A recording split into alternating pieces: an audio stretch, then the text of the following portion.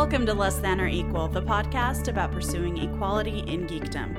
I'm your host, Aline Sims, and today I am joined by my friend Steve Lubitz. Steve, welcome to the show. How are you? I'm fantastic. You pronounced my last name right, which is a rarity, so I am extra ecstatic. Well, you know I listen to you say your name every week on your podcast, so I have a little bit of practice listening anyway. Well, I appreciate it. It's only 6 letters, but it seems like it's difficult for people to pronounce, so I always appreciate it whenever anybody takes the effort to get it right. Well, you know, my name's kind of unusual too, so I get all sorts of weird things when I go to coffee shops or whatever, and at one point, I actually started using my roommate's name because I just could never get my name right on, like, the barista's cups, so... Oh, yeah. No, well, my wife's name is Maureen, and she would just, like, put down Steve whenever she was ordering, because they would always misspell it and just completely mangle it, and then she wouldn't know who the order was for because they would try to pronounce whatever the other person had misspelled, and it would just cause, like, a cascade. Chaos. Yeah. So, Steve, who are you? So, that's a good question. I host a podcast called Isometric, which is a video game podcast that I host with Brianna Wu of Giant Space Cat and some internet notoriety, unfortunateness, notoriety, frequent guest on your show, who I'm sure your listeners are already familiar with, and Maddie Myers, who's an assistant editor at Pace Magazine in the video game section, and Georgia Dow, who's a senior editor at iMore. She also hosts a podcast called Vector, where they talk about technology and living, and so we just talk about video games, and it's mostly about video games, and it's sometimes about pandas and hand turkeys, and I can't even we've kind of developed this mythology in the podcast of just like this litany of running jokes that I honestly can't even list for you at this point, because we've come up with so many of them, and we're kind of getting known for that now, which is I've heard a lot of people who say that, you know, we try to keep it so that you could start at the most recent episode, but we've been hearing more and more people saying, yeah, you really need to go all the way back to episode 1 and listen in order to understand what the hell's going on. So, okay, well, you know, but so we have a lot of fun. We talk about video games about at least half the show, and you know, and just joke around and generally have a good time most of the time. So you get picked on because you're the token male, and it's good. I'm the representative / whipping boy for my gender, which is fine, and you know, I think I give as good as I get most of the time, but you know, it's all in good fun, and we all have a lot of fun together. So it's fun. I don't mind it. So how did Bree Bree had the idea for Isometric, right? And she kind of assembled this cast of characters, and you all just said, okay. Is that how you all got started doing that? Well, it's kind of funny because the way that it started is, so we'll go back to PAX East of this year, and Bree and I have been friends for a while before this, and I had gone to her talk. She had a talk panel at PAX East on representation in gaming, effectively. I forgot what the name of it was called, but that's what it was, with her and Ken Gagne, our friend Ken Gagne from Game Bits, and Tifa Robles from she does the I forget what the name of her organization is, a Magic the Gathering intended for women, and Susan Arendt from Joystick. And so I was kind of on my own. I've gone to PAX East every year since it started, because I mean, it's in Boston and I'm a nerd, so you know, that's my place. What you do, right? Yeah, exactly. That's what I do. That's my my mini vacation every year. You know, that's like my 1 day or 2 days a year that I just kind of go and get to be me. I've started thinking about when I'm going to take the girls, but we're not quite there yet. Well, I've never been to PAX East, but I have been to San Diego Comic-Con, and I've been to Phoenix Comic-Con, and there's a ton of stimulation at those kinds of things. Yeah. It's that's kind of the balancing act, because especially with 2 of my daughters who are on the autism spectrum, it's kind of, is this going to be fun or is this going to be overstimulating? Yeah. So I'm still kind of figuring that out. But for now, I'm going by myself, and normally, I've been there with my friend Greg Demetric, who is a longtime podcasting friend of mine. I've been doing podcasting. I did it for about 4 or 5 years before this. I started out with a fantasy football podcast back in 2005 that went through 2009 called Extra Points that I did with my friend Scott. And then my wife Maureen and I did a podcast called the Wicked Good Podcast, which was kind of like just like an audio blog of just, our life and what was going on and stuff like that. And then once we had the twins in 2009, that pretty much stopped. Yeah. But Greg and I had still kept in touch, and he and I were friends from back in those days, and we would hang out at PAX every year. And this was the first year that he wasn't there. And the reason that he wasn't there was because he had gotten cancer earlier in the year. And he seemed like he was getting better and that he was going to make it. And then it turned out that I'd messaged him that weekend and say, are you going to be able to come down? And he said, no, I'm not feeling up to it. I'm going to try to make it next year. And he ended up passing away a few months later, unfortunately. Oh, I'm sorry. So, I was kind of walking around, and I don't know that I was thinking about it, but it's the kind of thing you think you're thinking about after that. And I was kind of thinking about, I wanted to get back into podcasting, and I don't really know what I was going to do. And could I do a video game podcast? Well, I don't really, who am I, right? But then it's like, well, whatever. I have opinions. I'm a reasonably intelligent person most of the time. And so I could do that. So I was just kind of thinking about it. I don't even know that I would have, I don't even know that I was seriously thinking about it, but I was thinking about it. So fast forward like a few days, and we had Bree and I and our friend Brian Matucci, who does Rogue Vertex, which is a game that you should go check out. Quick plug. But so we had a kind of a long running iMessage chat for ostensibly for playtesting Rev 60, which is Brianna's game, Revolution 60, which was kind of co-opted for just general, nonsense. And I said, not even thinking about anything, not even suggesting anything, just, I'm thinking about maybe getting back into podcasting. And Bree's like, let's do it. And I'm like, what? And she's like, yeah, let's do a podcast. You can be the Casey Liss of video gaming. Oh, and I'm no. like, I'm pretty sure that was her exact words. And I'm like, are you sure? Because Bree, I know it, before this, she had been kind of kicking around the idea of doing a podcast, but I figured that, even this was before the game came out and certainly before any recent notoriety. And I figured she could have whoever she wanted to, get in a podcast. And, so I was just kind of kicking around. She was like, yeah, let's do it. Let's do a podcast. Like, okay. So, one thing led to another, and Bree had been on the debug episode about sexism in gaming with Georgia, and they had a good rapport, and she had known Maddie from a long time from doing panels at cons like Arisia and stuff like that together. So, I mean, people say that we sound like we've been friends for years, and the one thing is that I had never spoken to either Maddie or Georgia, and I don't think Maddie or Georgia had spoken to each other for more than half an hour before we recorded the first episode. Oh, really? Yeah, I never would have known.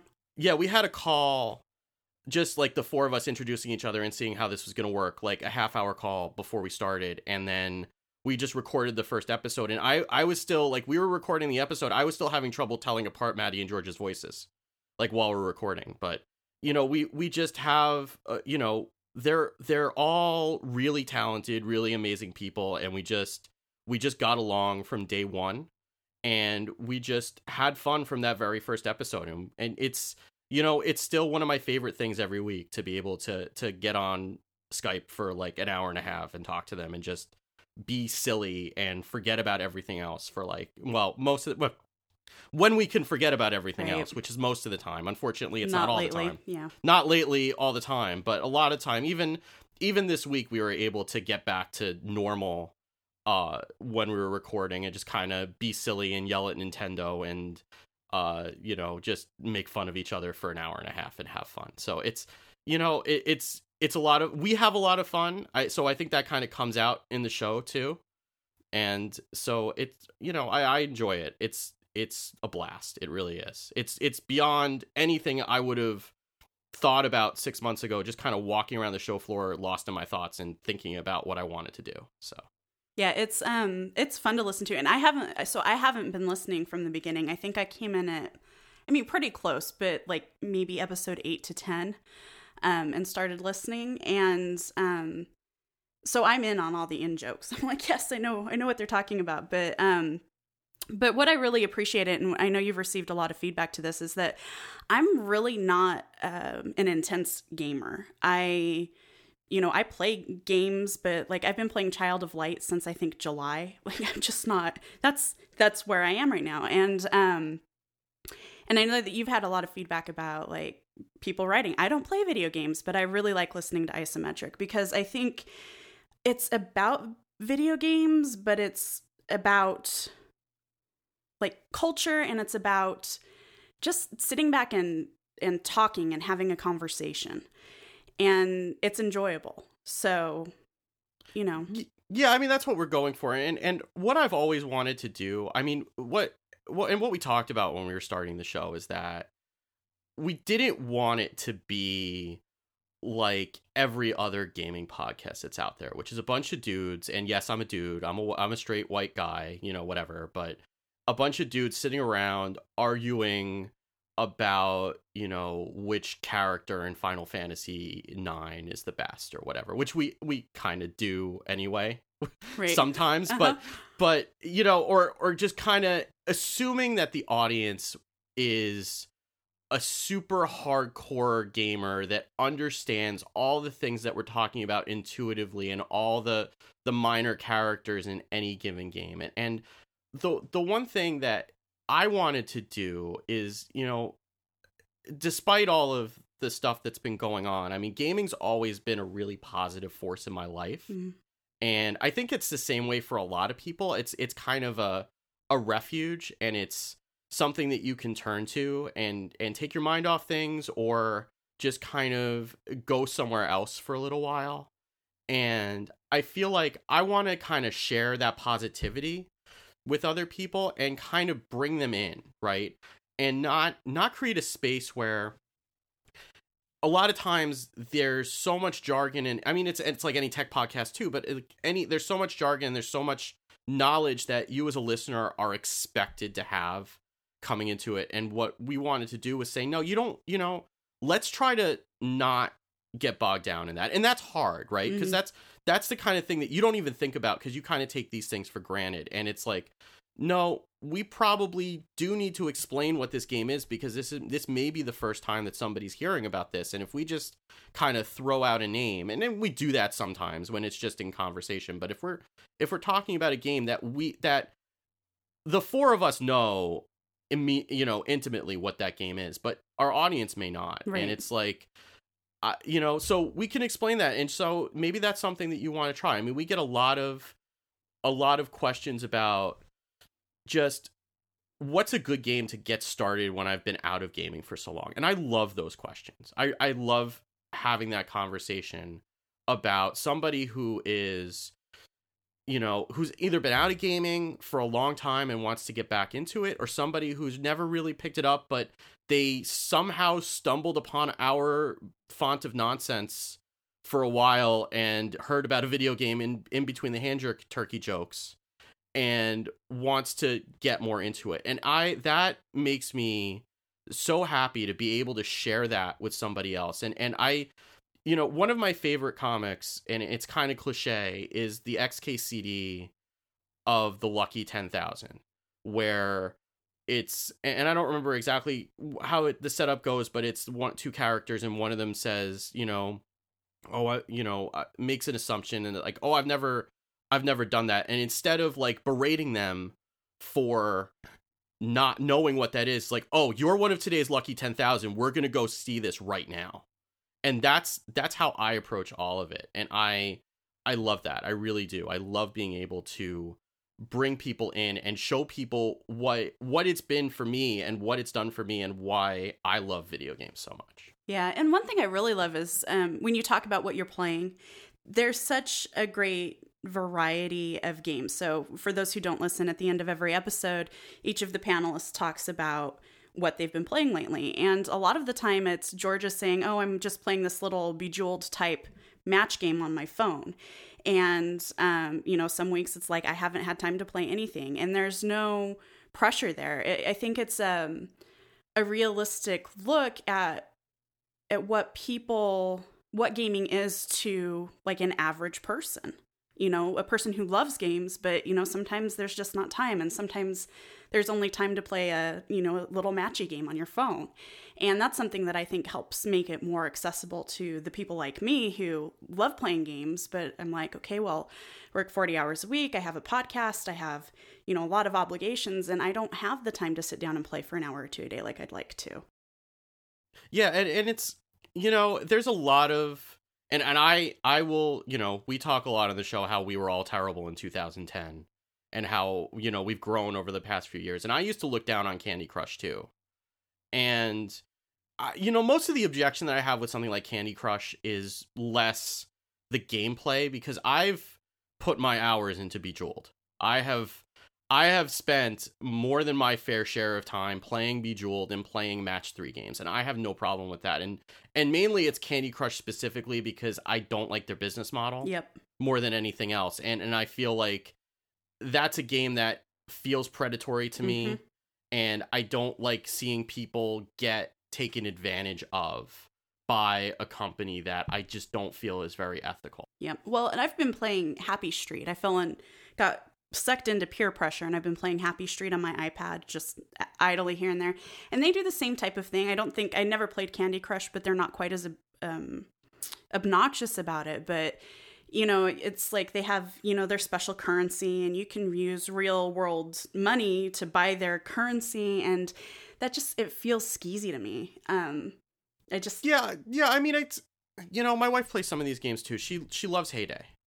And Heyday is like one of these farm type games where you go and you build a farm and you collect animals, and, you know, you know, she plays it a lot. I don't even really ask about it, and what we've had our disagreements about it in the past, and what she said to me, which really made it click, and which was really like a super smart way to look at it, which is one of the reasons I married her, is she said to me, well, what's the difference if I spend $20 on this game that was free as opposed to all of the games that you pay for up front? Right.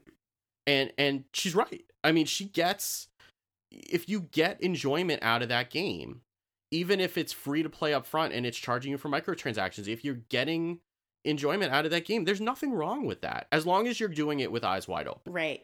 And that's where I get a little bit nervous about Candy Crush, because I don't know, there are some people who certainly are doing it with eyes wide open, and there are some people who aren't, and that's where the kind of the line is. But if you're enjoying a game and it happens to be a free to play game, and you're spending that money to support the developer, there's nothing wrong with that at all. If that's what you enjoy, that's what you enjoy. Yeah. You know, it's an effort to kind of keep people out by claiming that something like even Candy Crush is quote unquote not a real game. Right. If you enjoy it, that's a game to you. Like, what difference does it make if someone's playing Candy Crush or someone's playing Halo 3? It's the, you know, I've said this about Diablo a lot. Like, Diablo 3, I've put, I don't even want to put a number. Well, I'll put a number on it. A lot of hours. I've probably, between the PC version and the console version, I must have put at least between 70 and 80 hours into that game. And if it was free to play, it would be no different than, you know, something else. I mean, even in its earlier state, they had this auction house system where you could spend real money right on equipment in the game, and generally the way that you got the good equipment was to go into the auction house and spend real money in addition to the game money you've already spent on the game. So it's really what makes that different from Candy Crush, because Blizzard made it, because it's a sequel to a game that wasn't free to play because you paid $60 for it up front. It's, you know, it's all semantics after a time. And if, you know, I mean, I'm pretty infamous at this point for my addiction to desert golfing, which is, desert golfing, for your listeners' benefit, is a horribly addictive game that is basically Angry Birds with a golf ball. And there's really minimalistic graphics. There's like nothing there. There's like 3 sound effects. The running joke is that it's basically just sand and sky, and you see a horizon for hole after hole after hole, and then you go through like several hundred of these, and all of a sudden there's a cactus and you jump up and down because you're excited to see a cactus. And it's like, and explaining it to somebody, I sound like a crazy person. I sound like a crazy person now, listening to my own words, explaining it to you. And I've sounded like a crazy person on Isometric explaining this. But you play it, and it's one of the most compelling games I've played all year. We're having a discussion about Game of the Year decisions that we're going to be making in a couple months. And that's on the list. That's a contender.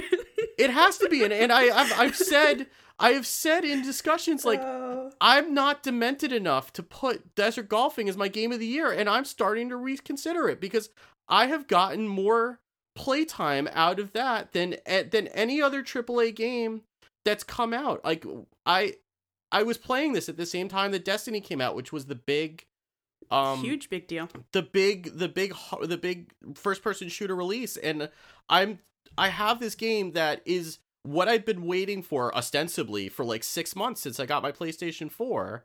And I'm sitting here playing this game with like Commodore 64 graphics on my iPhone. And it's like, what is wrong with me? But nothing's wrong with me because it's a fun game. It's a fun game and I'm enjoying it. So who cares, right? Like, that's the thing. I know. You know, that's the thing. Like, and that's what I love about it, is that, and I love being able to find these games, because, you know, one of the things that people, you know, I read a lot. I read a lot of blogs, or I skim a lot of blogs. I don't necessarily read everything, but I skim a lot, and I kind of find things that are interesting, and I try to find things to play that are not Halo, that are not Destiny, that are not Madden. I've talked about Madden and I've talked about Destiny, and I play those games, but I like variety, and I like being able to expose people to things that are not first person shooters, because that's what everybody thinks of when you think of the PlayStation 4. But there are a lot of other games that are not that are different, that have different things that draw you in. Like Crypt of the Necrodancer is a game that I love, that is a game where you're a girl in a dungeon, and you're moving and attacking to the beat of music that's playing in the background. And it's kind of, it almost turns into like this performative dance thing once you get into the groove of it. And it's a mechanic that is awesome that you're not going to find, you know, a AAA studio doing. And I love being able to bring those things to light and have more people play those and see that there are a lot of different experiences and a lot of different things to try. That's one of my favorite things to do. Yeah, and I love it. And, you know, I've got to, because I'm sure some of my laughter will make it into the episode, but the reason I laugh so hard is because my husband, Justin, plays Desert Golf. And so, you know, it actually started a fight, not Desert Golf. Isometric started a fight in my house because he was listening and I was listening, and we weren't listening at the same time. And I was like, well, why don't we just listen to Isometric together? And it created like this whole big, huge thing, because there are very few occasions when we are together and can listen to a podcast. But so we were listening to Desert Golf together, and it usually happens when we're in the car, and you'll be talking about it, and Justin will be sitting next to me, and he's like, yes, this is it. This is why I love it. And he's so enthusiastic about it. And I think I got to hole 8, and I'm like, I do not know. I do not know. I do not see the appeal of this. And then, you know, like I was in Las Vegas earlier this month with my family, and he was sending me screenshots of Desert Golf. That happens. That happens a lot. I usually get those on Twitter annotated with, I'm on hole 752 and I hate you for destroying my life. That's usually how I get those screenshots. Yeah. So, but it's just hilarious to me. So, you know, he'll be like talking to you as you're talking on the podcast, and it's just hilarious to me because I was not sucked in, and I am grateful, because I'd probably be playing it right now if I had been. Yeah, and it's not for everybody, and you know, and I say, you know, you have to give it at least 200 or 300 holes before it kind of sinks in, which on its own, which is a true statement, which is an absolutely true statement, and I sound like a crazy person. You do. And it's like, what the hell is wrong? 200 or 300 holes before it sinks in, and And that's how it sounds to me when somebody talks to me about Destiny and they're like, yeah, you got to get up to level 20 before you start to get into the fun stuff. I'm like, doesn't that take like 20 or 30 hours of work to get up to that point? Well, yeah. It's like, so I need to grind for 20 or 30 hours to get to the fun part? Yeah. Okay, thanks a lot. I'll go find something else to do. I'll be over here with desert golfing. Right. Thank you very much. Well, but the difference is desert golfing, I mean, you can do a hole in 30 seconds, a minute, if you're really, really paying attention and aiming, and so and I think that's its appeal. You're standing in line at, I don't know, the post office or grocery store, you pull out your phone, you go through a few holes, you go about your day. It's not, you don't have to sit down and do it. So it's not a heavy commitment. Yeah. I mean, Destiny is, it's a different thing because you have to have the television, you have to have the PlayStation on, you have control of that television. You're not letting anybody else watch television while you're playing that game.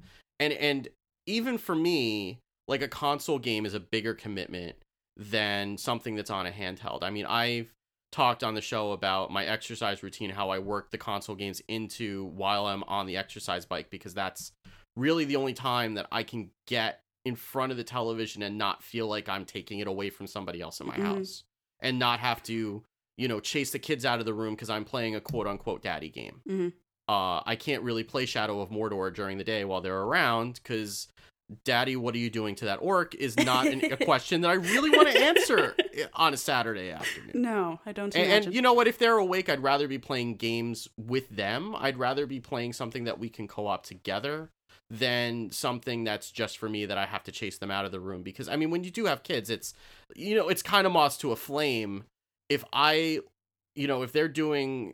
they're just kind of playing with Legos and I'm just kind of in the other room and I boot up Steam, like, all of a sudden I have 3 kids huddled around me seeing what I'm going to play. So it better be something that I'm comfortable playing in front of them. But yeah.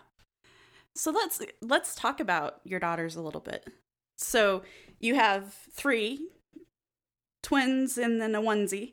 Yeah. So I have a 7-year-old and then twin 5-year-olds. Okay. And all daughters, all girls. Good luck. Yeah. And as you shared a bit earlier, and you've shared on Isometric and on Twitter, and on your blog, and 2 of them are autistic. Yeah. So, and then as I was waiting for you to get set up, I saw a tweet about people using autism as a pejorative term. Yeah. And so I was literally standing here waiting to start our call, like, shaking. I was so angry. So yeah, so was I when I saw that, yeah, which is why I retweeted it. And I believe that the comment was, if you're going to use autism as an insult for anything, you can just go ahead and unfollow me right now, because I have no patience for that whatsoever. And that disgusts me. Yeah. So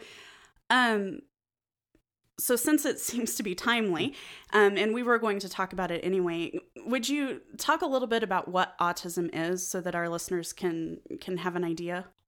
So let me say this. I am not an expert on autism.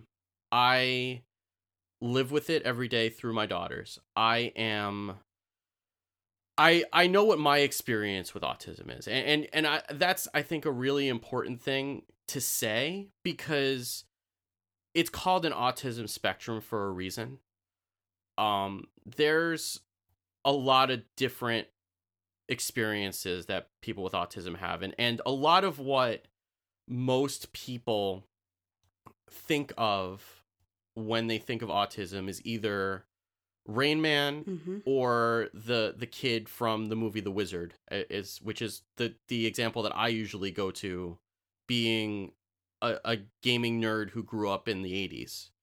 That was kind of my and everyone in my generation's first exposure to autism, because the Wizard, if you're a little bit younger or you haven't heard of it, The Wizard is a movie that was effectively a 90-minute commercial for the Nintendo Entertainment System back in the late 80s, and mainly a commercial for Super Mario Bros. 3. But the idea of it was that there are 2 brothers and one of them is autistic, and the brother, I believe, it's been a long time since I watched it, I believe the autistic brother runs away, and the non-autistic brother and his friend go and chase after him, and then eventually start hitchhiking across the country and end up in this big video game tournament that ends with Super Mario Bros. 3. And So and the big deal was that it was showing Super Mario Brothers 3 before it was released, and back in those days before we had the internet and we had Nintendo Directs and and YouTube and whatever, that was pretty much the only way we'd be able to see a video game before it was released.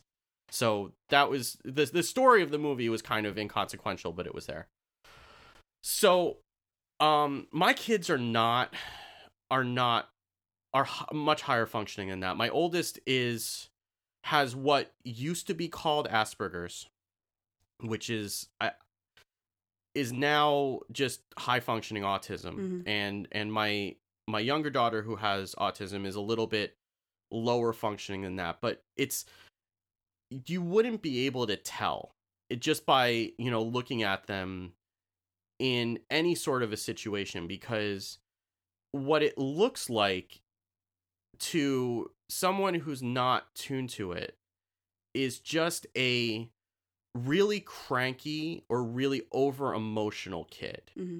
And kids cry, right? Like that happens. And one of the things that I wrote about in that blog post, there's a blog post that I wrote a few months ago about this, and about how people who don't live with autistic kids will sometimes be very well-meaning, but will end up invalidating the fact that the kid does have autism. Mm-hmm. And this just happened to me very recently, actually, again, where, and it's impossible to get mad at anybody, because it's not like they're trying to,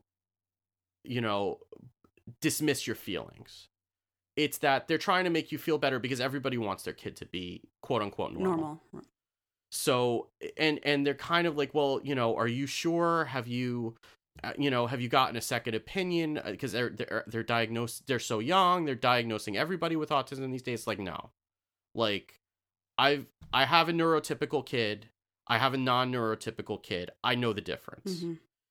And so what will happen is that the way that I like to describe it, or at least my experience of it, is that it's kind of like and I'm a programmer, I'm a developer, I work in IT by day. So the way I think of things is like a computer program, right? Where if you have a computer program, you have a set of steps that you're expecting to execute based on inputs that you're given. And you have certain things that you are planning for. There may be some contingencies that are coming, and you can plan for those and correct accordingly. And if you get a scenario where you get input that doesn't execute successfully and doesn't fall into one of those things that you planned for, you're going to crash. And that's the way that we behave, is that if everything goes according to the plan that the girls have in their heads, and that plan may or may not be accurate, but they have a plan and they have a way that they expect things to go, and we can coach them for certain things, but if something goes unexpectedly, then they have a hard time reacting to that. And that usually manifests itself in a meltdown in the younger one, or the older one will just start crying or will get angry and just won't be able to react to that appropriately. And it's frustrating for everybody. Mm-hmm. It's frustrating for them because they can't really manage what they're getting. I mean, one of the research articles that I've read lately is that when your brain is developing, you shed synapses as you're growing. I think it's synapses or neurons, something. I'm not a neurologist. Right. I don't know. Me neither. But yeah. there's something that grows in your brain that you shed, and like a skin. Yeah, like a snake. Yeah. But so as you grow, normally you will shed some of these as your brain grows up. But kids with autism don't shed them as much, so they're still experiencing all this input that they can't process. Mm-hmm. And when they can manage it, when it goes according to plan, they're fine. When they get overstimulated, they can't manage it, and they start to react inappropriately, or inappropriately based on societal norms. On societal norms. Right. And that's, and that's really that's the fear that you have raising someone who is high functioning, is that it's not obvious to somebody who doesn't know them. And so you worry about a lot about, I mean, as a nerd, right? I was bullied growing up. Mm-hmm. My wife was bullied growing up. I mean, not to the point where I was getting shoved in lockers or whatever, but everybody was not fit in and being, the nerd in class and teased and tormented for that. And you worry about, when you have a kid who doesn't quite get how to behave in those situations and can't behave in those situations, especially when things don't go according to plan, how they're going to be treated as they go up through school, because kids can be really super cruel, and they can be cruel when you kind of do know how you're supposed to behave, and when you can't control that, it's kind of terrifying as a parent to not be able to help them with that. You know what I mean? Yeah. So that's kind of where we're at. But it's not, it's not like in the movies where, they're just completely mute or they're just not responsive. A lot of times, I mean, I've brought the kids to places and nobody would be able to tell. And I've had conversations with people who know me. And when we tell them, no, they're autistic, I mean, some people will say, you know what? I really couldn't tell without you having told me, because they're happy kids. Right.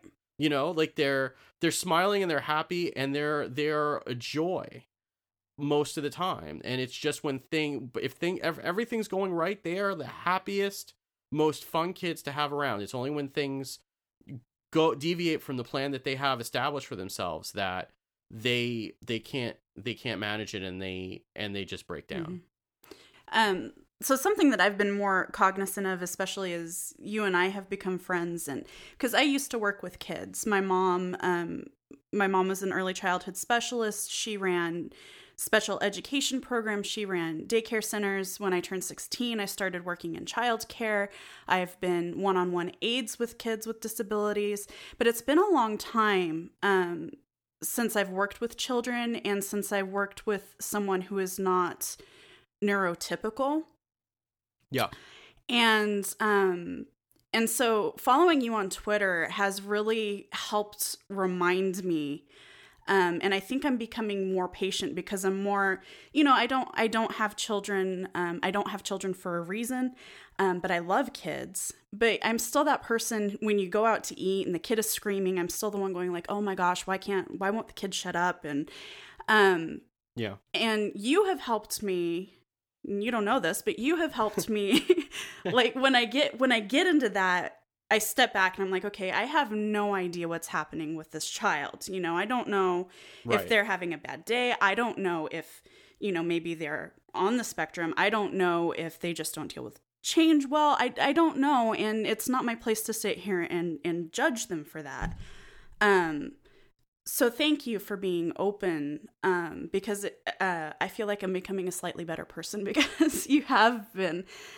I would like to talk a little bit about like good responses for people, because your blog post was about like, this makes me feel bad. You tell me all kids are like this. This makes me feel bad because not all kids are like this.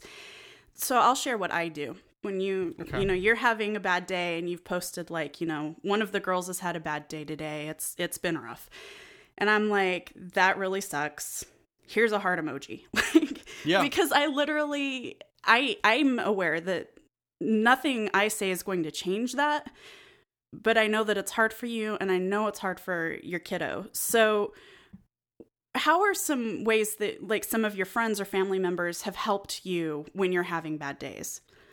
Yeah, I mean, I think just the biggest thing is that if you, and again, I'm going to say this, it is almost always coming from a good place. So I do my best not to get upset, because even though it does make me feel bad and it does frustrate me, I try to keep in mind that everyone's always trying to help, right? And that's the kind of the thing that to keep in mind in this situation, at least for me, which is tough because it's I've known Bree a long time, and Bree talks. One of the things that I learned from Bree was just not to invalidate somebody else's experience, and that's more of a and she's dealing with it from more of a position of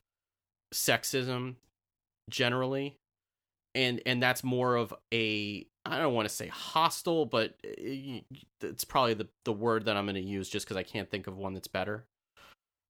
And I know that that's not the case, but one of the things that's even more exhausting is you're not going to be able to help with the situation with it by offering suggestions. Typically, if you do not have, if you're not, unless you're in a position where you are also the parent of an autistic kid, then I can explain to you what the behavior looks like, and it's not really gonna, I mean, unless you're spending a lot of time with the kid in question, right? It's not gonna really have the same impact, because it is, what I said in the blog post was death by 1,000 cuts. Mm-hmm. And it's not any one thing. Like, if it was just one thing that you knew you could work around, you could work around it. But it's everything. Right. It's a lot of different things, and it's unpredictable. Mm-hmm. One thing that that we had with my youngest, and thank God that she stopped this because this was infuriating, is that she still has a preference for my wife over me. She will listen to my wife when she asks her to do something, and I have to ask Maureen to tell her to do something in some cases, because she just won't react when I do it. And you know, it's punishment doesn't work, right? Because it's just punishment just makes it worse, right, with an autistic kid. But what she used to do was, we would be in a store, and generally my wife would take up the front because she knew what she needed, and I would take up the rear and make sure that the kids weren't getting lost in the toy aisle or whatever. Right. And my youngest would, and I say my youngest, she's one of the twins, but just because I don't want to use easier, names. Yeah. Would sit down in the middle of the aisle and refuse to move unless my wife came back and took her by the hand. And to the point where I could ask her, I could take her hand, she would not go with me. If the only options I had were either to get my wife to come back and take her, or bodily pick her up, which would then lead to a tantrum in the middle of the store. And she did this. I was mostly afraid that she was going to do this in the middle of the street, because it was just kind of random where she would decide to sit down and then not move. And this is the kind of thing, like, this is one thing. And it sounds like, okay, well, that's kind of annoying. But just one thing. It's just one thing out of like 100 that I could go through, but we don't have enough time in the podcast. Right. So, it's the kind of thing that there's no way, instead of offering suggestions, because whatever suggestions you're going to come up with are probably something that has already been tried and failed. And what you can do is just kind of offer support, like, I'm sorry, that sucks. Do you need to talk? Is there anything I can do? Just, the general comfort, and just being there and just saying, that sucks, and I can't imagine what you're going through. Like, that kind of stuff is fine. And just know that if you're dealing with this, even though it doesn't seem like, the kid is, even though it may seem from the outside like the kid is perfectly neurotypical, nobody wants their kid to have an autism diagnosis. Right. Which is not to say that that's something that's terrible and life destroying or whatever. It's not. And it's something that's it's something about them, the same way that I, am short, or it's just a function of what their personality and their development is. Mm-hmm. But nobody wants to hear that. So if you have a family that is saying to you, no, my kid is autistic, trust that that's really what it is, because saying that are you sure? Wow. is are you sure, have you gotten a second opinion? You know what I mean? Like, it doesn't help. No. It's like, yeah, no, I'm pretty sure, because the last thing that I want to do is tell you that my kid is autistic, because, I mean, again, it's something that is part of them, but it's still, no parent ever wants to hear that their kid has a diagnosis for anything other than like an ear infection, maybe. Like no parent wants to hear that their kid has a diagnosis for something that's a lifetime that they're going to have to deal with. So that's all it is just kind of be comforting, but comfort is accepting what they're telling you and, being there to be a shoulder, and not, telling them that their kid is normal, because if they're getting to that point, then no, I know that they're not, that they're not neurotypical. Yep. Even I slip and say normal sometimes when I shouldn't. But no, my kid is not neurotypical, and I know that, and I need you to accept that, basically. And the other thing is, and I don't know if people who haven't, I get it on some level, because I have been a primary caregiver for kids on the spectrum. But the other thing I like to emphasize is, there's a lot to celebrate with autism that you wouldn't necessarily celebrate with other kids. Absolutely. And so if you see a parent like making a big deal because like a child who is, I don't know, 3 or 4 is feeding him or herself, yeah, cool.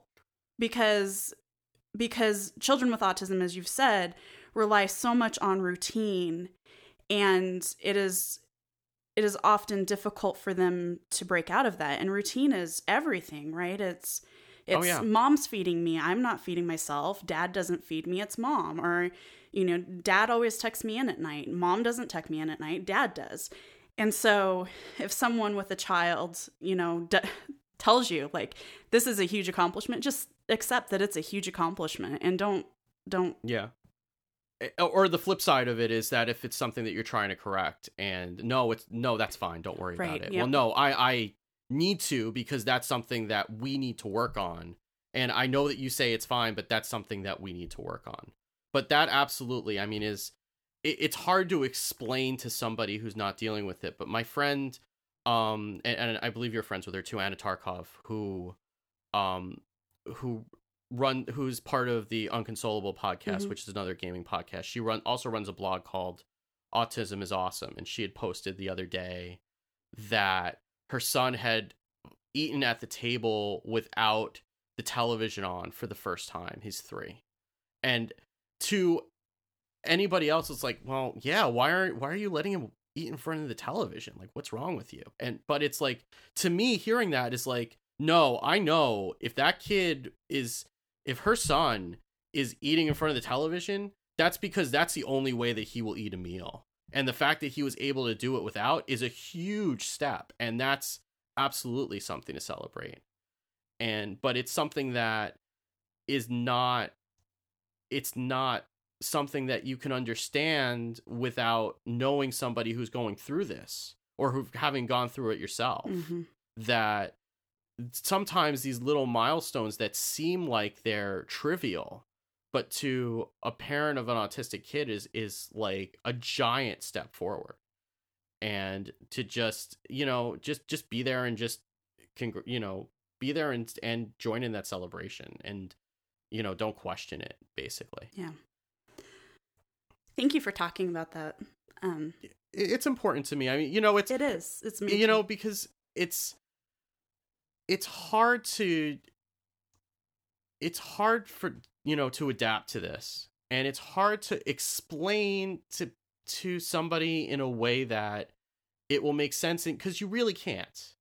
At the end of the day, it's hard. I mean, my kids, especially when we're out, most parents are. I'm a lot more patient than I am when we're home, and more often than not are better behaved when we're out than when we're home. So it's the kind of thing like, well, your kids seem so polite and so well behaved, and it's like, well, yes, they are, but you don't see them when things go wrong.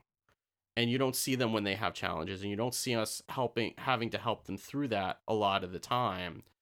And so it's hard to, it's almost like you have a double life, you know, where the kids, you know, they present as normal, happy, neurotypical, friendly kids, but that's because they're in an environment that is suited for that. And until, you know, when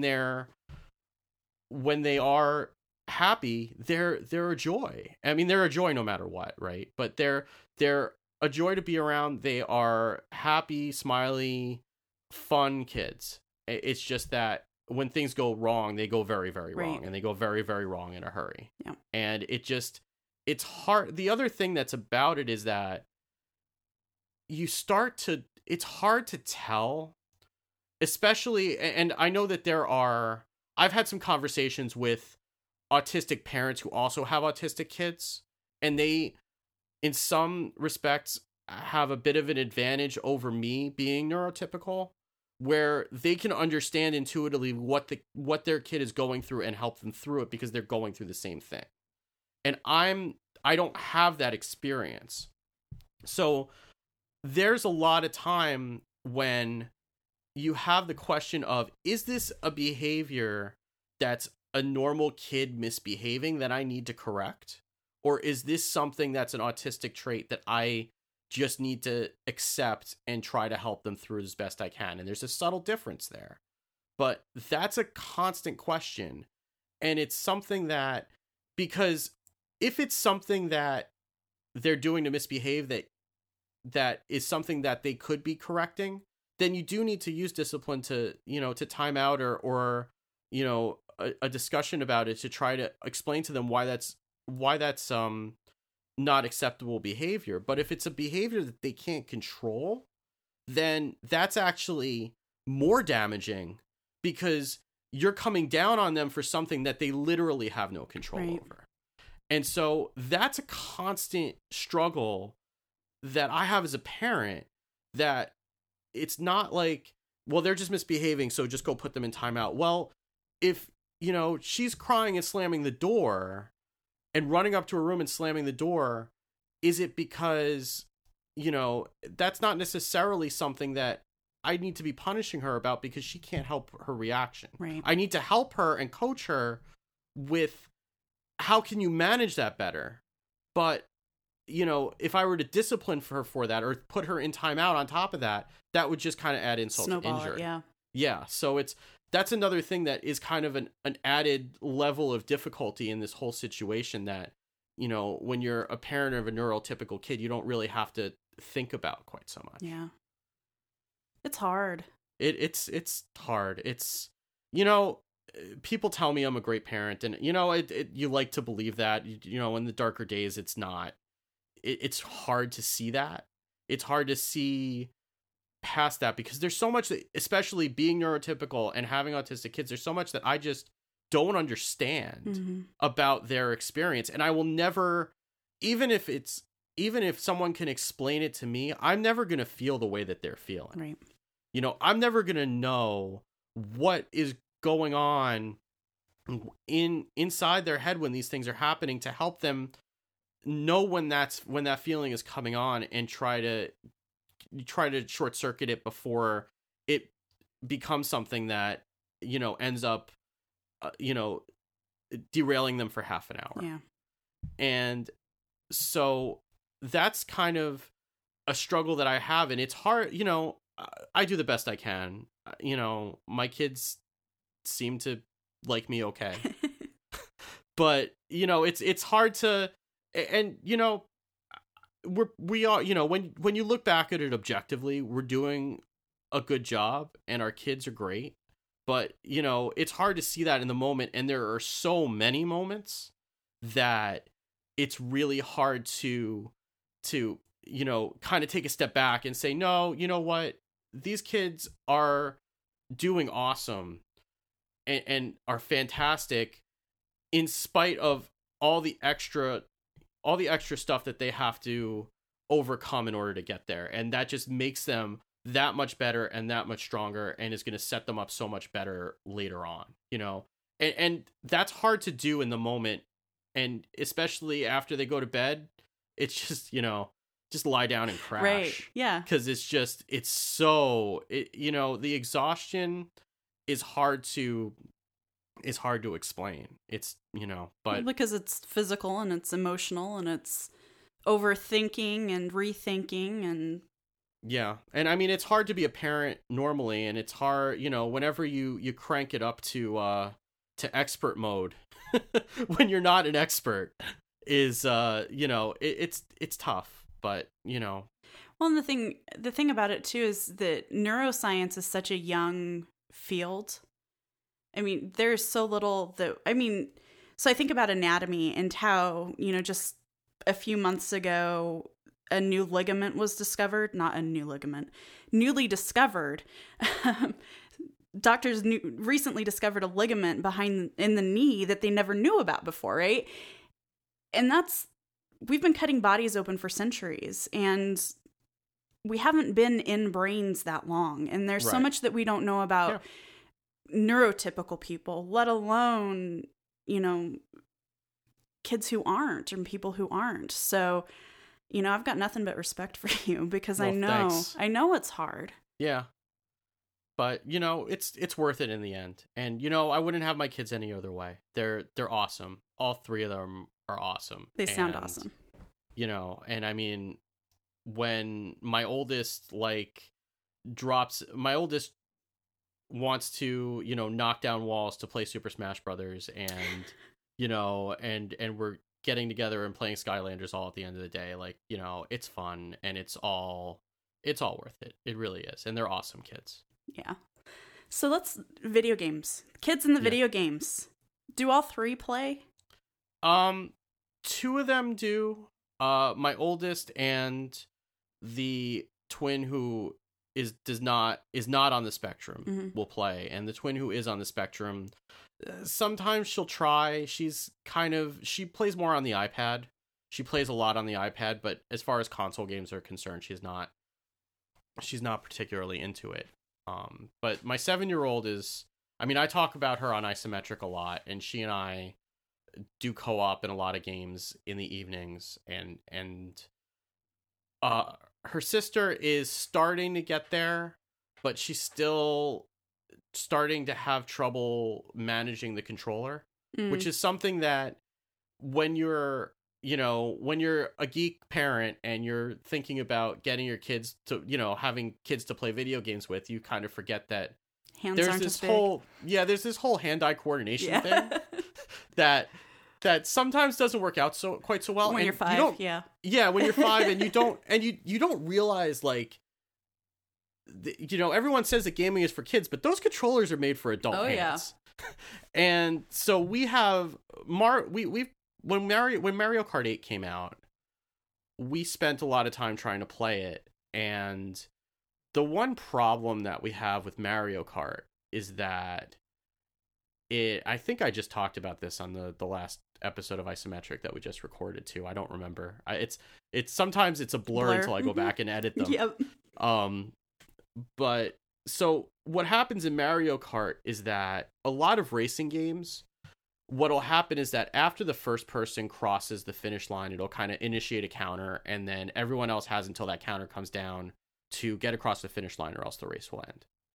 And Mario Kart doesn't do that, which is great for, you know, for families where you have people of differing ability levels, and everybody still gets a chance to cross the goal line, right, or the finish line, except if you have a kid who is having trouble driving in a straight line. Like me. So what will happen is that we'll play, like, the 4 of us, my wife, my oldest daughter, my young, one of the twin who plays, and me, and 3 of us will cross the finish line, and then the 5-year-old will still be going in circles in the first lap, and then it's like, well, we can't just quit out of the race because we're doing, like, a series, so now I need to take the controller from her and finish the race for her so that we can all move on. So we all kind of just sit there for like 3-4 minutes while I play through the same race that I just finished, to play through again. So there's some Dad gets extra practice. Yeah, it's gotten me pretty good at Mario Kart, at beating 5-year-olds at Mario Kart. Oh, it's good. gotten me. Good. Yeah, it's pretty good. Yeah. I could even beat the 7-year-old once in a while. But awesome. So it's the kind of thing that there's a lot of there are a lot of games that are ostensibly for kids that are actually really difficult for younger kids to play. Like Disney Infinity is one that I thought was going to be awesome because our kids are like all in on Disney, and like the amount of Frozen paraphernalia that I have around my house will probably not shock you. No, it's impressive. Yeah. We have multiple gigantic Olaf stuffed animals floating around the house in various rooms. So we thought, we've done Skylanders. Skylanders is actually, as much as it gets a bad reputation for being a money sink, which it is actually a really well designed game, and it's a lot of fun, and it's something that kids can actually latch onto and do pretty well at for a number of reasons. So I figured Disney Infinity would basically be the same thing, but with Disney characters, like win-win. But the problem with Disney Infinity is that it's set up a lot less like Skylanders and a lot more like a traditional third-person action game, like something like Tomb Raider or one of the Uncharted games or something like that. Mm-hmm. And which involves both moving around in 3D, which is difficult for a kid to grasp in the first place, and also having to manipulate a camera. Oh. So for a 5-year-old who's still getting the gist of holding the stick forward and pressing A to jump, right, and now you're going to ask them to manipulate a camera with the right control stick and get them walking in the right direction when I'm pressing up, and why aren't I walking forward? Right. It's it's kind of frustrating that way. So it's actually a lot harder to find good co-op games to play with them. Especially like even the Lego games I've had a really hard time with, because even those are kind of designed for older kids that with an expectation that they're going to have a grasp of how to move around. And so the Lego games, at least most of the newer ones, will go into split screen if you get separated. I hate that. Oh, I hate it too. We have Lego Avengers, and I'm like, no, we have to stay together because I can't deal with this. Right. So we tried doing Lego Batman 2 because my daughter is a DC girl, not a Marvel girl. She is I can't get her to touch any Marvel stuff. I'm a DC guy too, so it's okay. I've always been more of a DC guy than a Marvel guy myself, so I'm okay with that.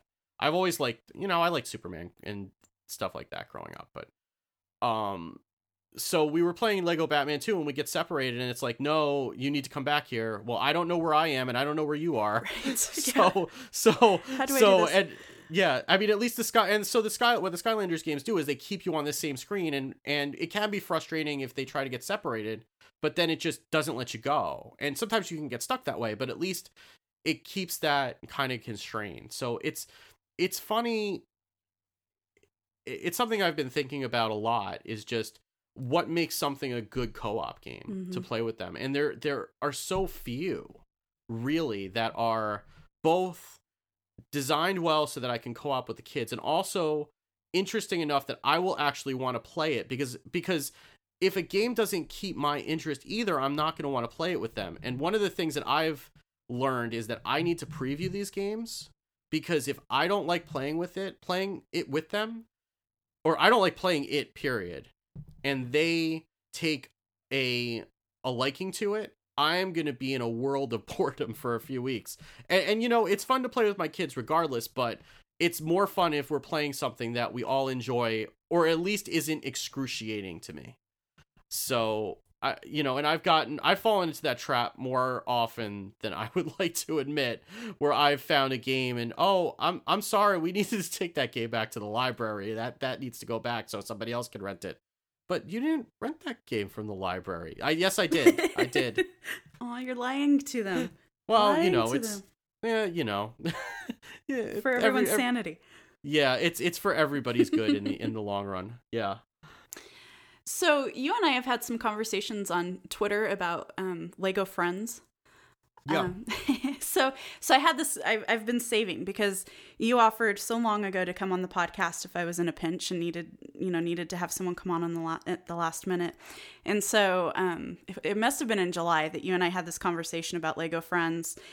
And I was like, I don't remember toys being so gendered when I was little, because like on the, I'm an almost 32-year-old grown woman. Lego Friends is stupid level, I'm all in. And because for those of you who don't know, because some of you don't, I'm sure it's Lego, but they made it purple and pink, and there are a lot of kind of girl stereotype sets with, here's your bake shop and here's your veterinary clinic and your flower shop. Yeah. And so like on this ideological level, I have an issue with it. There are cool ones. There's, the inventor who builds robots. But I was just like, why did we have to make it purple and pink? And why did it have to be, like this? And I don't remember toys being like this when I was little. And so my mom came down in August and I talked to her about it.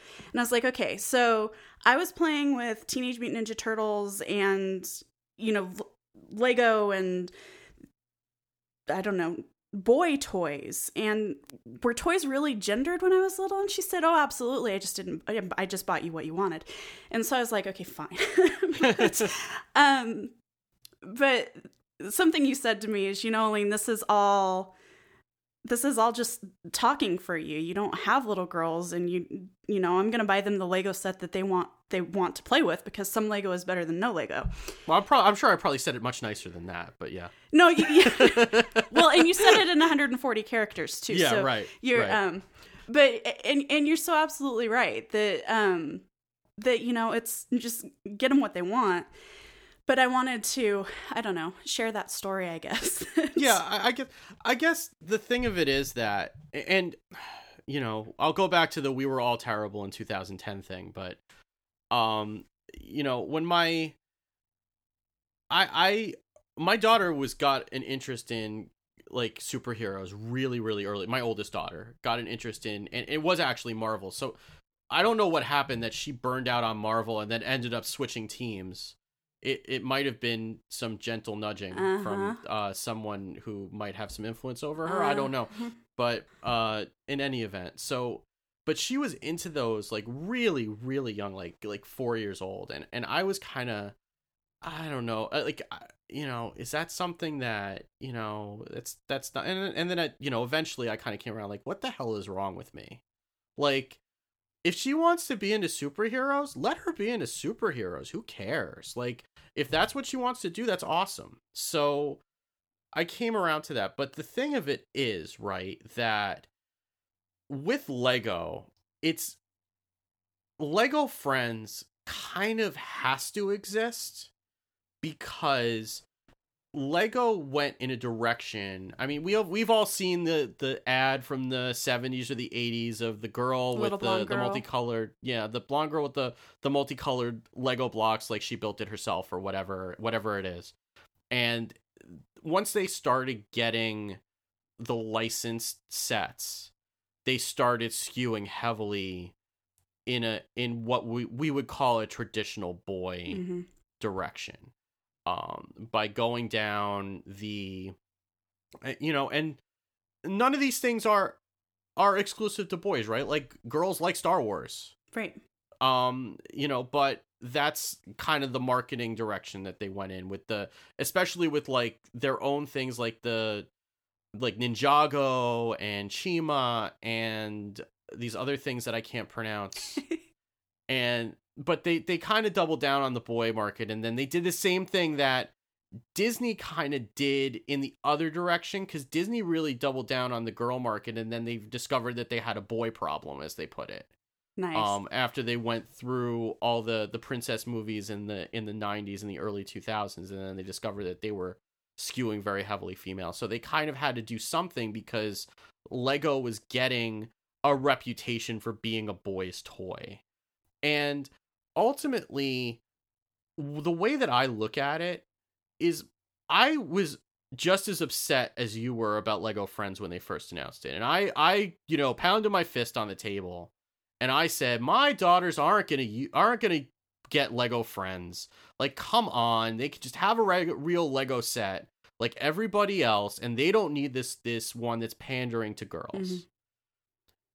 But they kind of like pink. Yeah. So we're in the aisle, and they're like, oh my God, it's Lego, but it's pink. I want it. Yeah. And I'm like, really? Yeah. Oh, yeah. And it's when I came around to it pragmatically, it's like, at the end of the day, they're Legos. I mean, there are problems with the Lego Friends sets, don't get me wrong. The messages that they send where the boys sets get to build helicopters and be superheroes and take over the galaxy, and the girls get to sell flowers, is not great. And the fact that the same priced set for Lego Friends tends to have fewer bricks in it than the quote unquote boy versions is not great. There are problems with it. I will own up to that. But at the end of the day, if they want to build with Legos, I really don't care what color the box is. Yeah. And if it has minifigs that are characters that they can relate to, then you know what? That's fine. They're not building the sets that are on the box anyway. They're just building their own stuff. So it's basically they've got a whole bunch of bricks that are pink and purple that they like. Yep. And they're happy with it. I mean, we still try not to let like Barbies into the house and stuff like that. Mm-hmm. Even though Barbie's gotten a lot better over the years. But the other thing that you kind of discover once you're doing this parenting racket for a while is that those toys are going to come in the house one way or the other, because even if you don't buy them, someone else will. Some relative who's meaning well is going to buy them, or they're going to get one at a birthday party. And it's just, they're gonna come into the house one way or the other, and you just have to not make a big deal of it. And my daughter did get a bunch of Barbies for one of her last birthdays, and she played with them for a couple days, and then they went in the closet, and she's back with the Legos and the video games. Yeah, that's how I always was with Barbie. I never knew what to do with the Barbies. Never. Yeah, they just kind of sit there. Yeah. They don't do anything, so they're kind of boring, and they're like, well, I could be playing with these Legos that are actually do something, or I could play with this doll that's just going to sit here. Yeah. Well, and I think what makes me so mad about the Lego Friends thing is I loved Lego when I was little. So I have this very distinct memory of the house we lived in when I was in the first grade, and my bedroom, and the shelf where it was a red and white, like what is it, gingham, the picnic blanket print box. Yeah. And it was my Lego box, and I can remember where on the shelf it sat. I can remember, the first time you do the flap thing where you can close it without taping it and it won't spill everywhere. So I have these very, very, I remember sitting on the floor with my mom playing with them. So I have very strong emotions tied to Lego.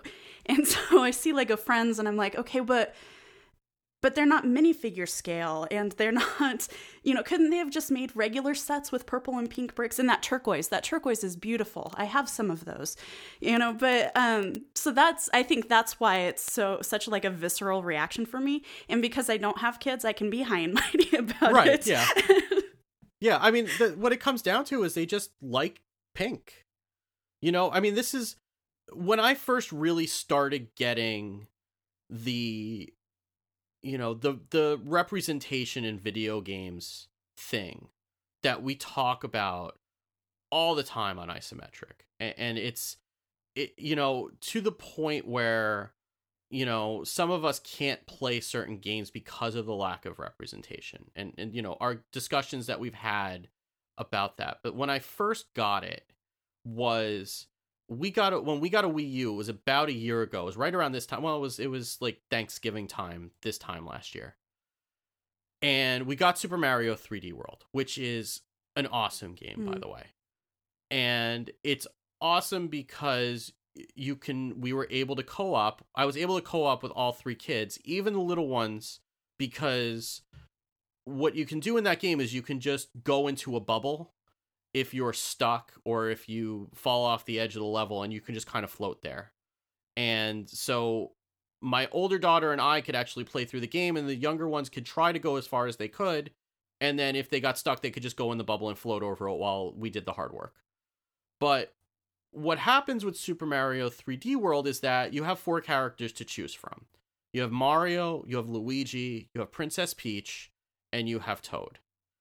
And you eventually unlock Rosalina, spoiler alert, whatever. But, most of the game, that's what you have. And each one can only be controlled by one player. So you can't have 2 Marios, or you can't have 2 Luigis. Or what I discovered was the sticking point in my household is you can't have 3 Princess Peaches. Oh, no. So every time that we would play, it would start out with a 15-minute argument over who would get to play Princess Peach. Yeah. Because that's who they wanted to play. They wanted to play as the girl. Who could blame them? That's when it sunk in for me, like, this is so basic, right? It's obvious. I play with these, and it's like punching me in the face that all 3 of them want to play as the girl, and there's one girl, and why can't they all play as Princess Peach? And this is a game that actually is letting them play as a girl. So how many games are we playing that they don't even have the option, and they're putting up with it, but they would rather be playing as a girl? Yep. So it's that type of thing, but they like Princess Peach also. She wears a pretty pink dress. My daughter's going to be Princess Peach for Halloween. Yay. And a pink Spider-Man too, right? Pink Supergirl. Supergirl. That's right. Yeah, there was that was the other thing, is that we went to Party City to get Halloween costumes, and they have the canonical Supergirl outfit, Supergirl costume. And they have one that is just bright pink. Entirely pink and silver. There is no other color on the costume. Aww. And my younger daughter, the one on the spectrum, picks it, and she's like, I want to be that. And, well, first she picked Batgirl, and we talked her out of that, not because it was pink, but because it had no sleeves, and this is New England. Yeah, a little chilly. So, but the leather jacket. No leather jacket? No, it's not. It's not the new Batgirl. It's the old Batgirl. Oh, never mind.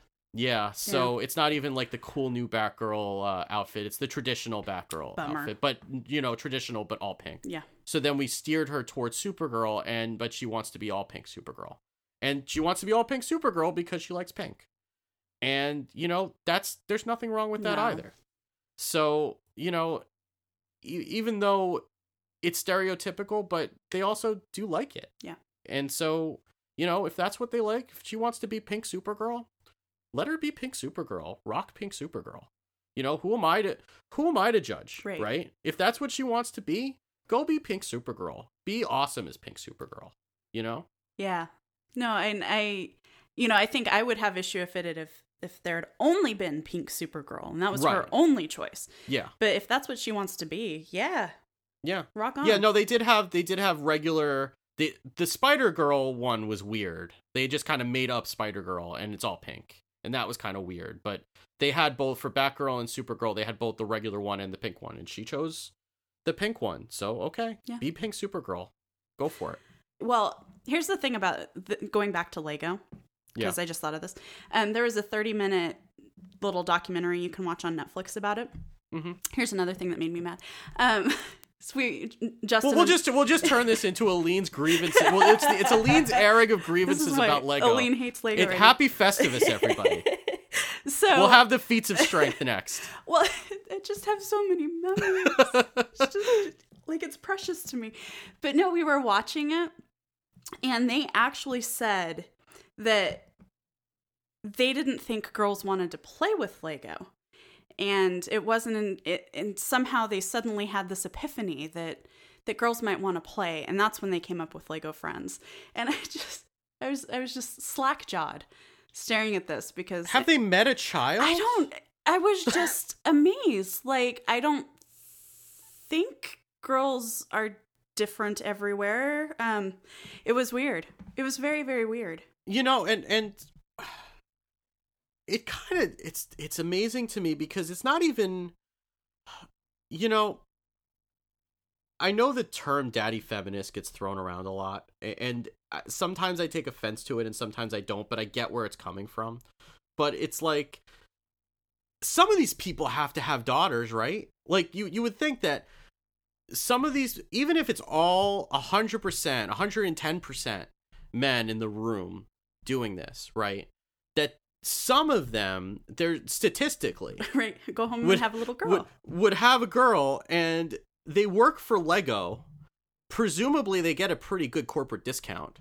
Yep. You know, that they're bringing these things home, and the girl's gonna play with them. Like that's mind-boggling that they didn't realize that girls would want to play with Lego. But I guess that does explain a lot of their choices over the last, decade or so. Yeah, I don't know. That does frustrate me. I mean, it's like, I mean, and like, I've learned a lot of this stuff just by being around my girls for a long time, but it's like there's a lot of stuff that they want to do that maybe isn't quote unquote girly. I mean, they also dress up. They also, they draw a lot. They have tea parties, whatever, but they also play Lego. They play video games. They have a marble maze set where they build a marble maze and see how big they can make it. And, if they want to do any of that stuff, there's nothing just because of their gender that's keeping them from doing any of that stuff. Like, and that's the thing that's kind of mystifying, that there's still a mentality that girls aren't interested in this stuff. Right. And maybe they're not interested in this stuff because you're not giving them an opportunity to be interested in this stuff. Yeah. And if you just put it in front of them and say, here's all the things you can do, figure out what interests you, and then do it, then it's a self-fulfilling prophecy. If you don't give them the opportunity, if you don't market towards them. I mean, there was a great episode, and you and I have talked about this on Twitter, that was on Planet Money a couple of weeks ago, about when women stopped coding. Yep. And the gist of it is, and I would encourage you, hopefully you can link it in the show notes. I absolutely will. And I would encourage you to go listen to the whole thing because it's fantastic. And basically what happened was that as soon as personal computers came into the home, the marketing people decided that those were tools for boys, and that's how they marketed them. And so boys were the ones who got computers and girls didn't. I had a Commodore 64 from when I was 4 years old. That's what I learned to code on. I learned to code on a Commodore 64 in BASIC because I got a magazine called Compute Gazette. I still remember this, where if you wanted to, we didn't have a disk drive. So if I wanted to play a game on it, which of course I did because I'm me, what you had to do was type a basic program into the command line and run it. And then you could play that game until you turned the computer off, and then it was gone. Mm-hmm. And that was how I learned how to code. I learned how to code by having that from a young age and typing those programs in, and later on downloading public domain text adventures and going into the source code to figure out how to cheat in them. Steve. And, well, I still play games on easy mode, so whatever. I'm a cheater. You're not a real I don't gamer. care. I'm not a real gamer. No. I'm a fake gamer boy. But, but how many girls didn't have that opportunity because they were told by the marketing people that wasn't for them, so they were cut off from that opportunity. So that's what I try to do, is I just try to, and sometimes I have to fight my lizard brain to do it because I'm not perfect. Right. And I'm a product of this marketing the same way that everybody else is. And I have to be cognizant that I'm not perpetuating that, but it's my job as a parent to not limit them to any opportunity that they want to pursue. Yep. If they want to go into writing, let them go into writing. My daughter was my oldest daughter had a feeling for a little while that she wanted to write a graphic novel. So we got her a sketchbook. We found some art books that Bree recommended, and we got her started with that. She hasn't really pursued that since, but if that's something she wants to do, let her do it. There's no reason to cut them off and say this isn't for you because some marketing person arbitrarily decided that 30 years ago. Yep. Like, we need to get past that now. And that's my job as a parent, to not let them be held up by those artificial roadblocks that have been put in front of them for no reason other than that's what somebody decided. Some marketer somewhere. Yeah. Well, and the other thing that Planet Money episode talked about was, you know, as you said, like the boys got the computers. So women were entering computer science, you know, in on the collegiate level, and they didn't know the basics. And they were behind and made fun of and chastised, and so they dropped out and went into other fields. I talked on Twitter to someone, her name's Carrie, who was a computer science major in the late 80s and ended up majoring in English for the very reasons that the Planet Money episode emphasized. And I don't know, I graduated from high school in 2001. And I think if I wasn't the only woman in all of my computer science classes in college, I was one of 2 or 3. Yeah, I graduated from high school in 97, and my lab partner for a lot of the classes was a woman, and I'm pretty sure she was, if not the only woman in all those courses that I was in, she was one of very, very, very, very few. Yeah. You know, and now we are, you know, 15, we'll call it 15 years later, because I don't want to think about it being more than, you know, but, and I wonder, you know, it certainly seems like that culture isn't changing a whole lot, and it's not open to change. And, you know, that's part of why I started this show, is so that I could talk to people like you and, you know, like Brianna and Anna McGill, who's been on a couple of times, who is a games writer. And, you know, because I don't have kids, but I love children. My best friend has 2 daughters. You know, our goddaughter is, well, obviously a girl. Yeah. And, you know, and I am absolutely boggled that, you know, by the time these 5, 6, 7, 8-year-old girls reach college, they might have to be facing the same battles that I faced, and look around and not see any other, you know, women in the room. And I'm like, that's not okay. It's, you know, and then I think about, well, it's only been not even 100 years since women have been able to vote in the United States. And, you know, I don't know, I go in circles, but I want this to get better for, you know, for your girls and for these other girls I love, because I want them to be able to do what they want to do. Yeah. I mean, that's it too. And I mean, I care about my friends now too. I mean, the stuff that's going on in gaming that we don't need to mention is terrible. It is. And it needs to stop. Yep. But, you know, and that is my immediate concern, but I've also always got in the back of my mind that I don't want my girls to have to deal with that in 15 years. I mean, there are some darker moments when I think to myself, am I doing a disservice to them by encouraging them to get into video gaming, which is terrible for me to even have to think about. Yeah. And I don't think I am. I mean, you know, when I think about it objectively, I don't think I am. But, you know, it's knowing what I'm signing them up for. And that's why, you know, I'm proud to do isometric, and I'm proud to help, you know, put out there that, you know, gaming is a space for everybody. Mm-hmm.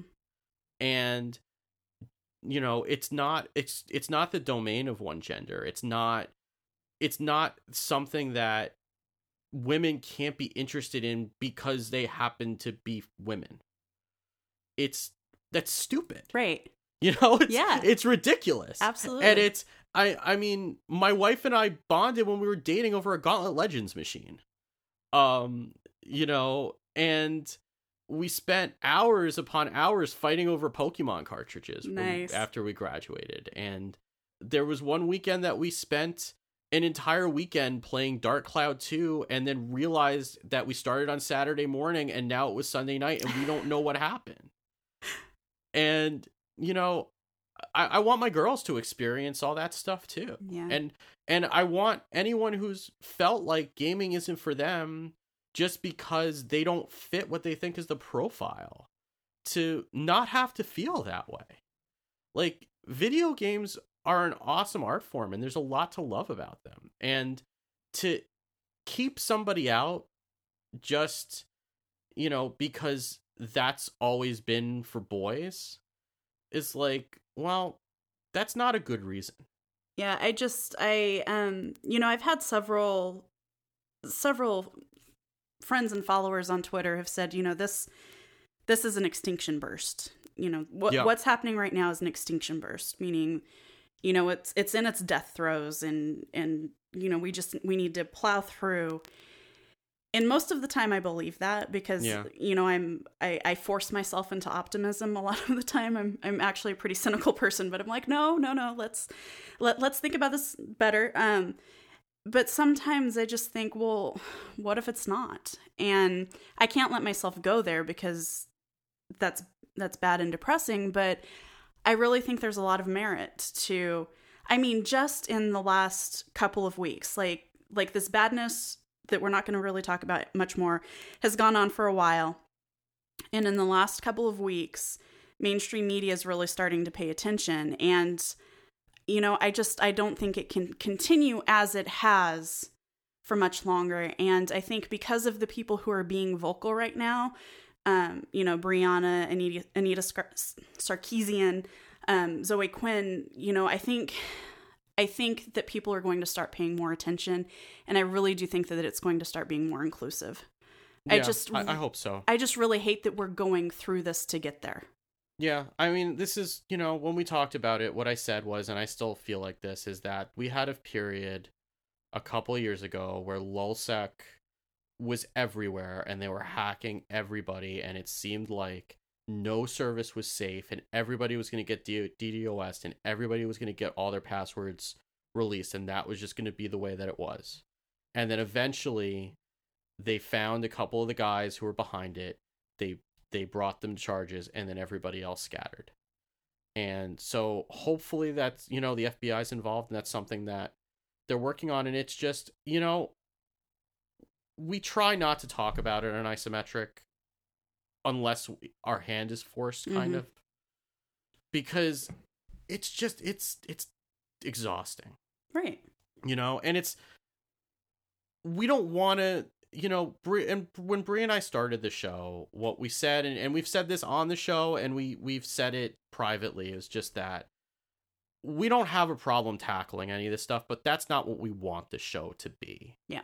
Like, we don't want Isometric to be a show about, you know, about women in tech.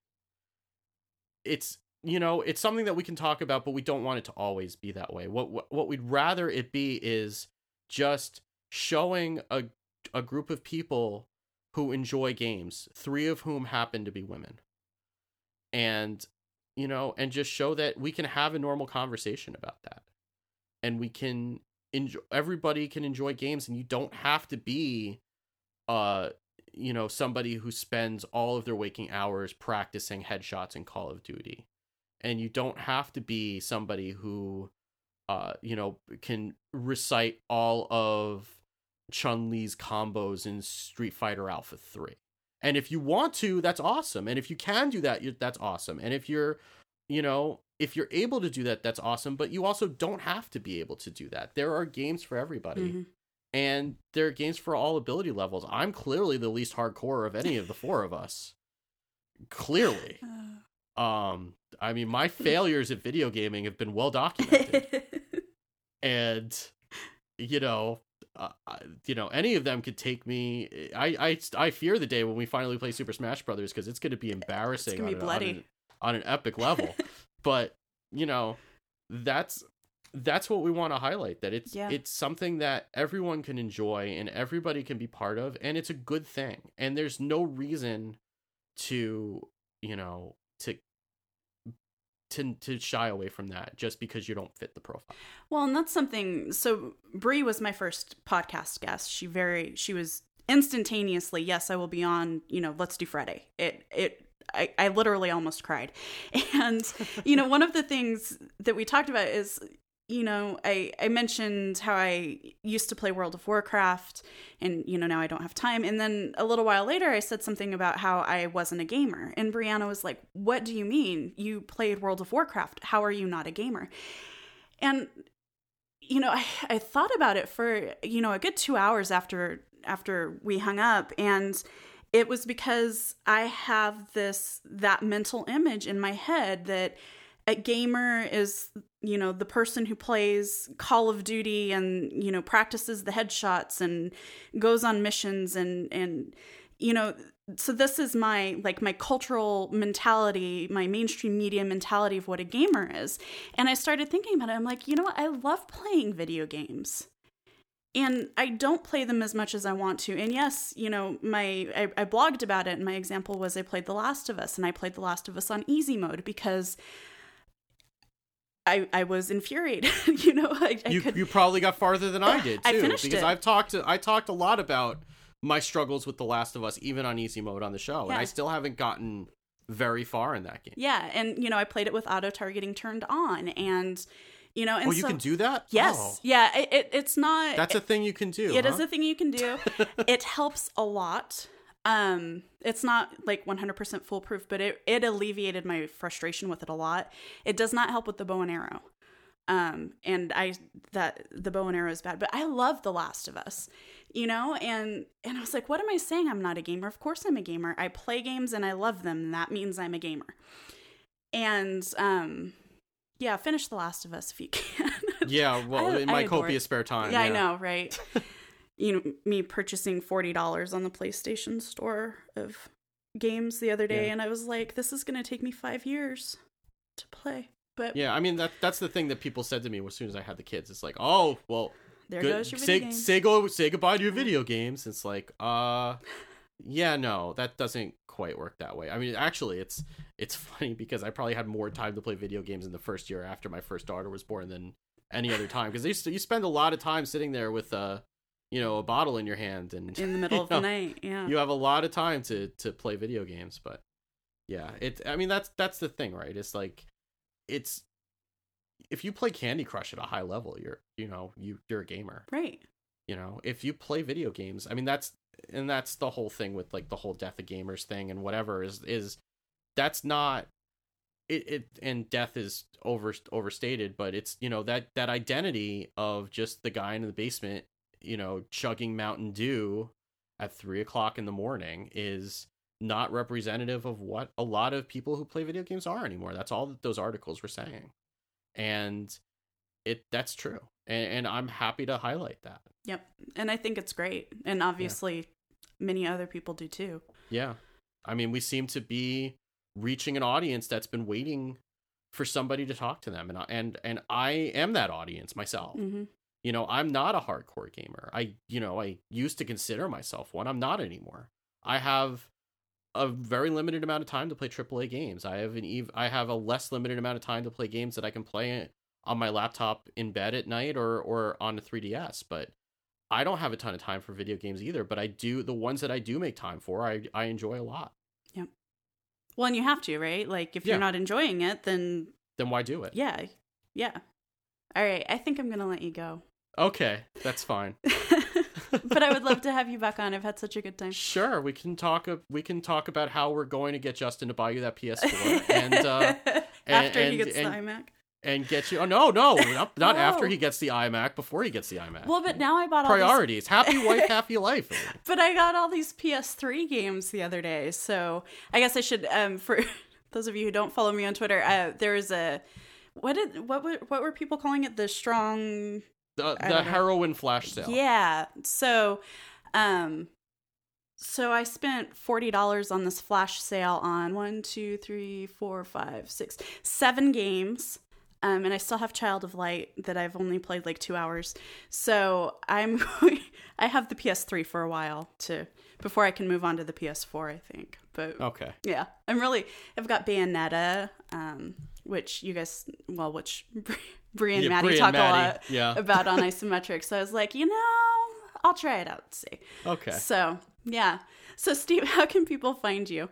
So you can go listen to the show, which is Isometric. We've talked about it once or twice. A little bit, yeah. Yeah. So you can go find that at 5by5.tv/isometric. You can either start with the most recent episode, or if you want to make me sad by listening to the horrible audio quality of the first one and then work your way up, you can do that too. Some people say you need to, some people, it's up to you. It always shocks me how many people tell me that they've gone and listened to the whole back catalog, because I can't.